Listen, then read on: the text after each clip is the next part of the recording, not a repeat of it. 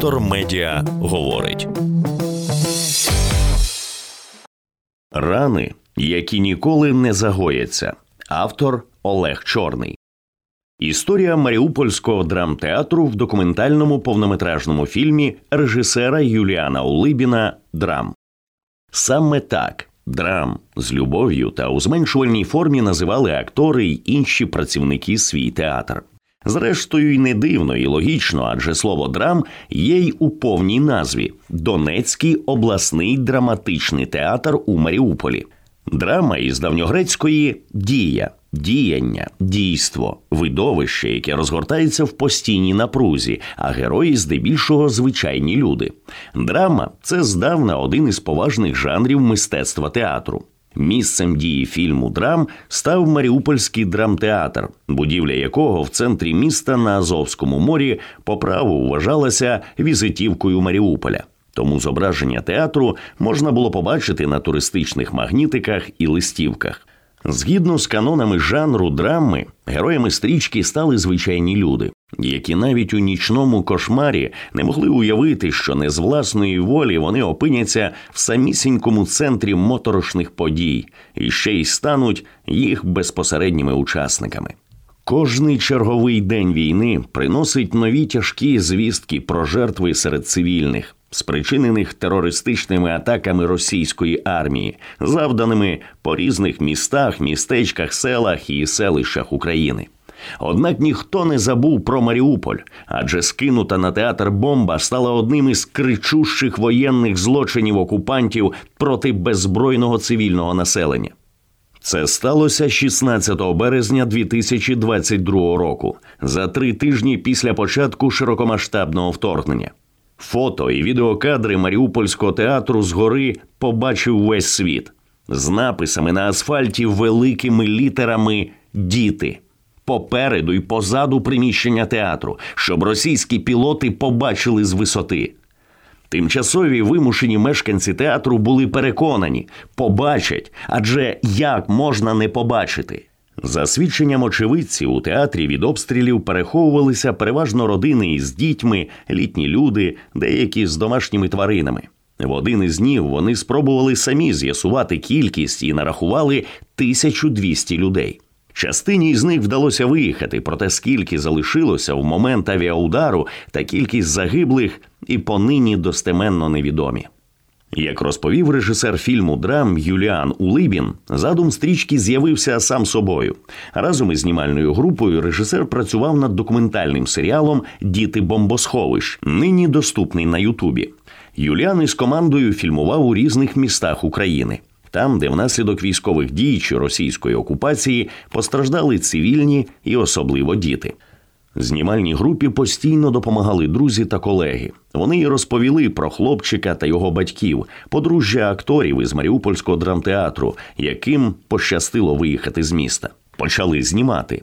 Згідно із попереднім планом Юліана, історія цієї родини мала стати одним із епізодів «Дітей бомбосховищ», але він швидко зрозумів – тема значно більша, і це має бути окремий фільм. Хлопчика звати Матвій Китриш. Йому вже 11, він виріс у театрі, адже тут його батьки Олена Біла і Ігор Китриш працювали акторами. Тож, за словами Матвія, театр він знає як своїх 5 пальців. 15 березня, за день до того, як у театр влучила бомба, родина із великими труднощами змогла виїхати з Маріуполя до Бердянська, а далі до Запоріжжя.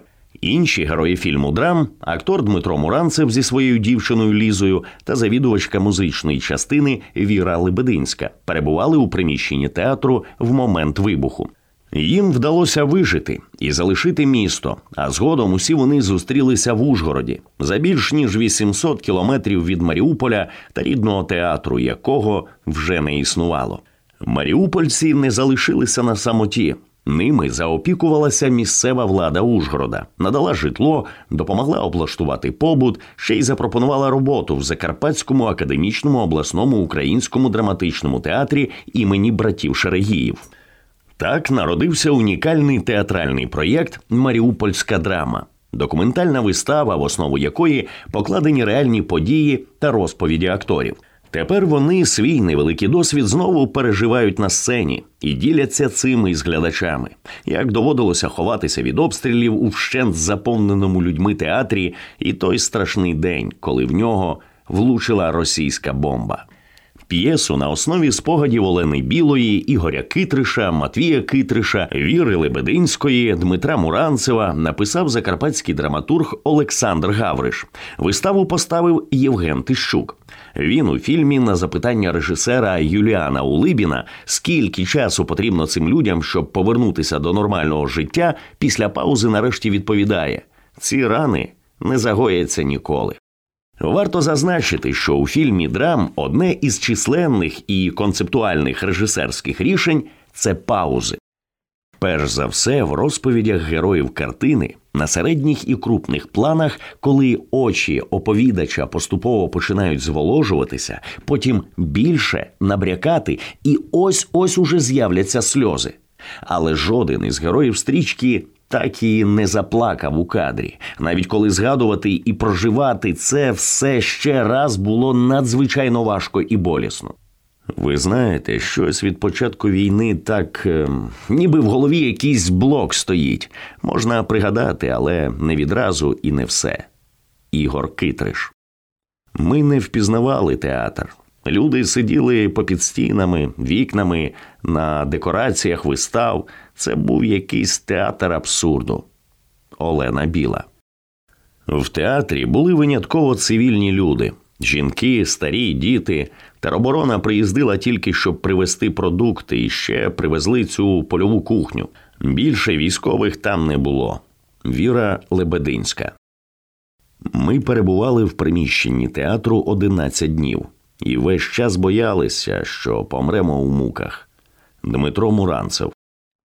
Світ дуже великий, але ніхто в ньому не знайде другого Маріуполя. Ніхто. Матвій Китриш. Слід згадати ще одну і украй важливу деталь драматургії фільму. Акцент на тому, що люди в театрі зібралися не тільки в пошуках надійного укриття від обстрілів і бомбардувань. Усі вони чекали на зелений коридор, який росіяни спочатку начебто погодили, але несподівано скасували. Далі так повторювалося ще кілька разів. Люди продовжували чекати, адже їм обіцяли, що зелений коридор буде саме від театру.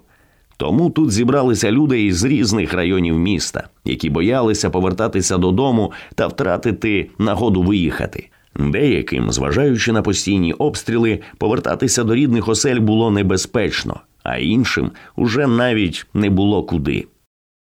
Фільм «Драм» відбувся завдяки участі та допомозі Закарпатської обласної військової адміністрації та управління культури міста Ужгород, фонду Ріната Ахметова, прес-служб Національної гвардії України та Азов Медіа.